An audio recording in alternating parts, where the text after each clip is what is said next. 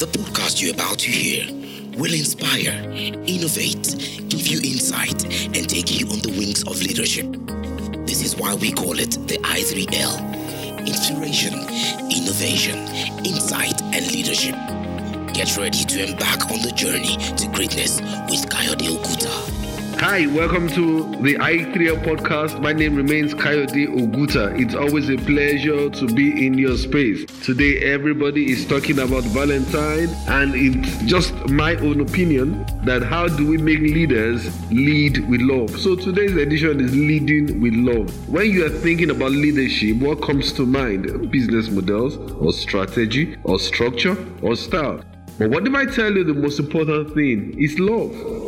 Hence, an exceptional leader is one that shows love. All great leaders have built exceptional companies, have always been love propellers. They've always propelled love in everything that they have done. The founder of Southwest Airlines once said, a company is bound stronger with love than with fear. So if you have been leading your company with fear, it's a time to put in some love into it. Let me ask you a question. A leader that is concerned about your child's birthday, takes note of your wife's condition, asking you questions that are very particular to you, how would you like such a leader?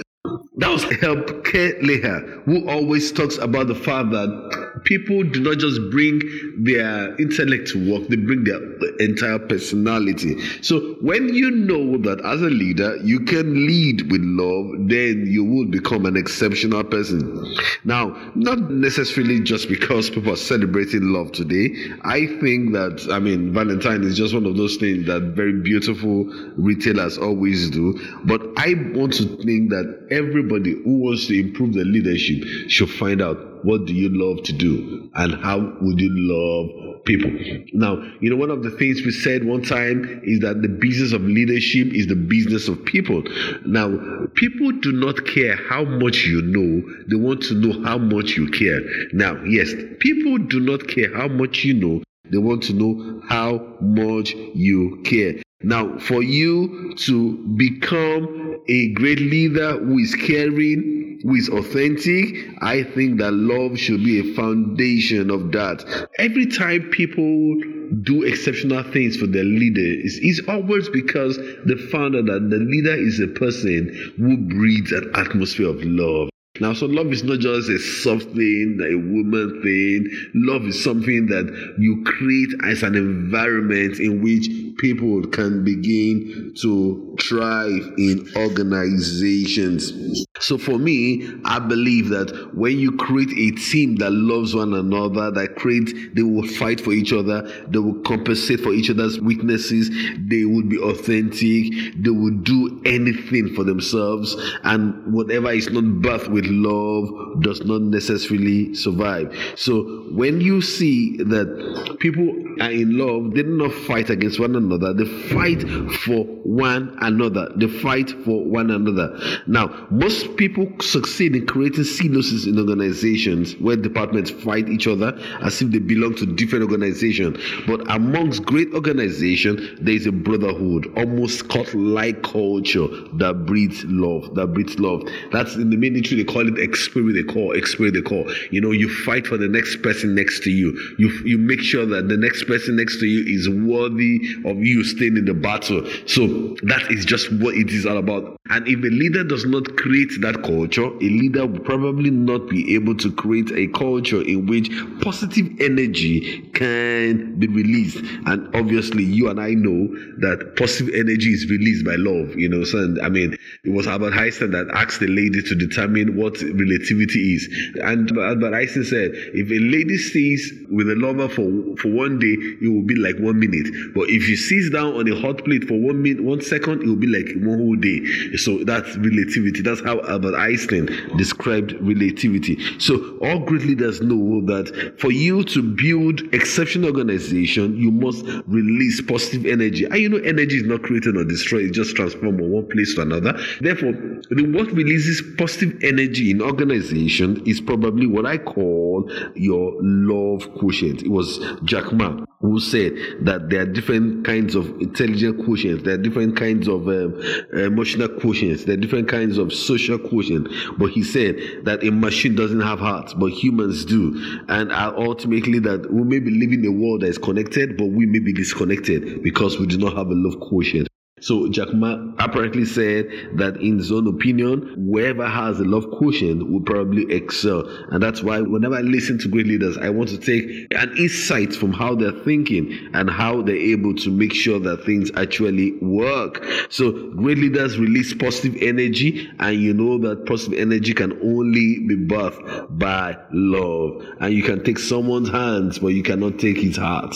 So many people come to the organizations that they work for with their hands, but they don't come with their heart. But when you begin to see people, they love to do what they're doing. They can die for what they're doing. I mean, someone said to me, said, look, you know when you love someone, but if you can die for that person, then that's love. So if you can die for the organization, you can die for your country. It was recently I was hearing someone say that no, nobody can die for Nigeria. And I was saying, oh, that means that we've not gotten to a point where we could sell love as a country to people.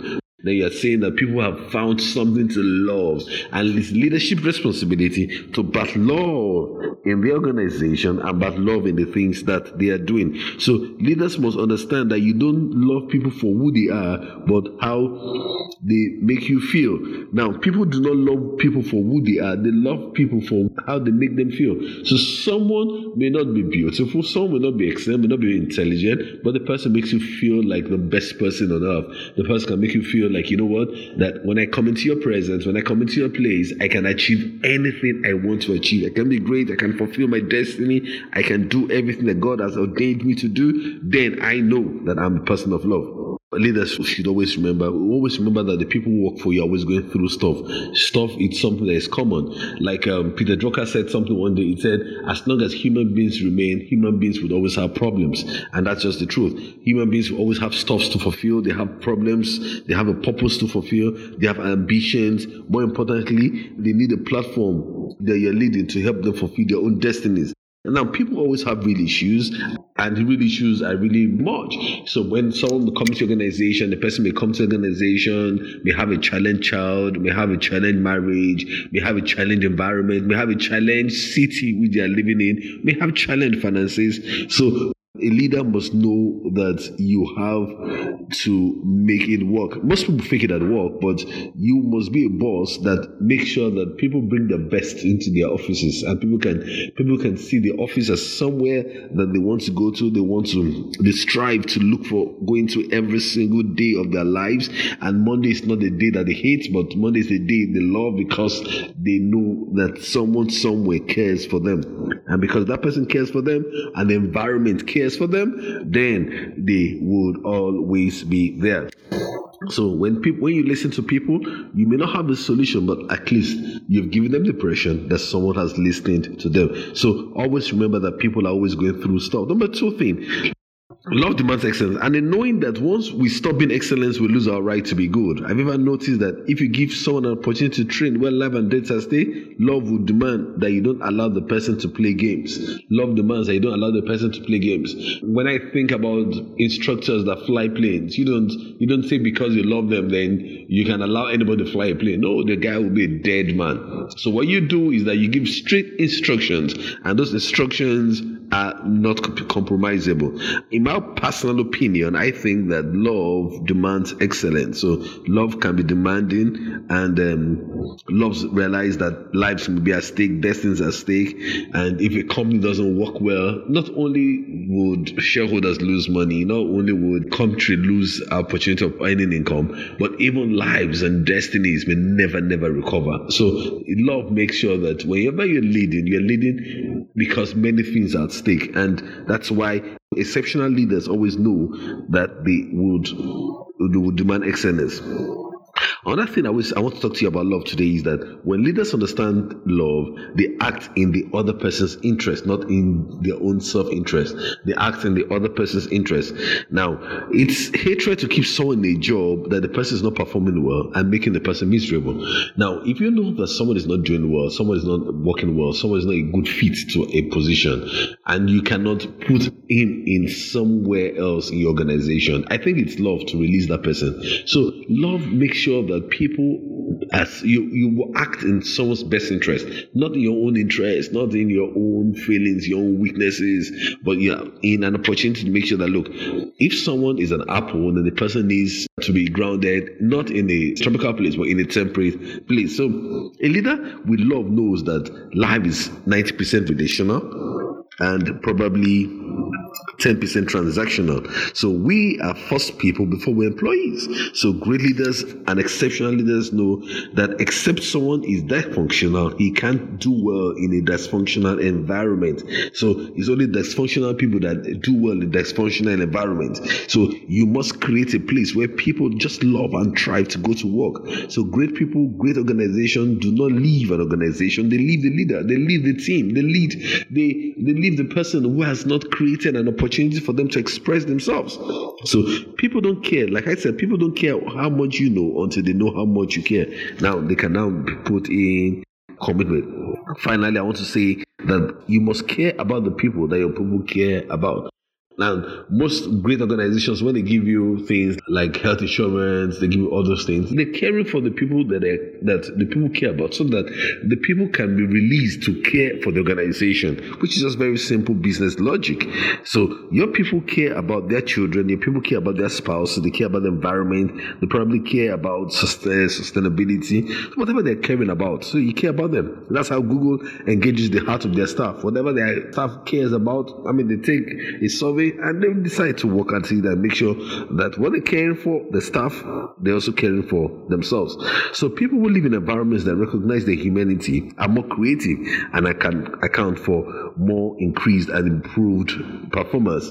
So how do I know and how do you know that love works and love matters even in leadership? What's the productivity of a country like North Korea and the productivity of a country like the United States? We cannot get the same level of productivity or performance or results from countries that have, or companies that have, love as driving factor in their things. Ultimately, you can't love, you can't lead, because love breeds leadership. Ultimately, if you can't love, you can't lead, and love breeds leadership. Exceptional love breeds exceptional leadership. So this week we've been able to talk to you about what I think, in my opinion, should improve your love quotient. Jack Ma of Alibaba says that it's just not only your social quotient, your IQ that you should talk about, it's your love quotient, and you become a great and exceptional leader.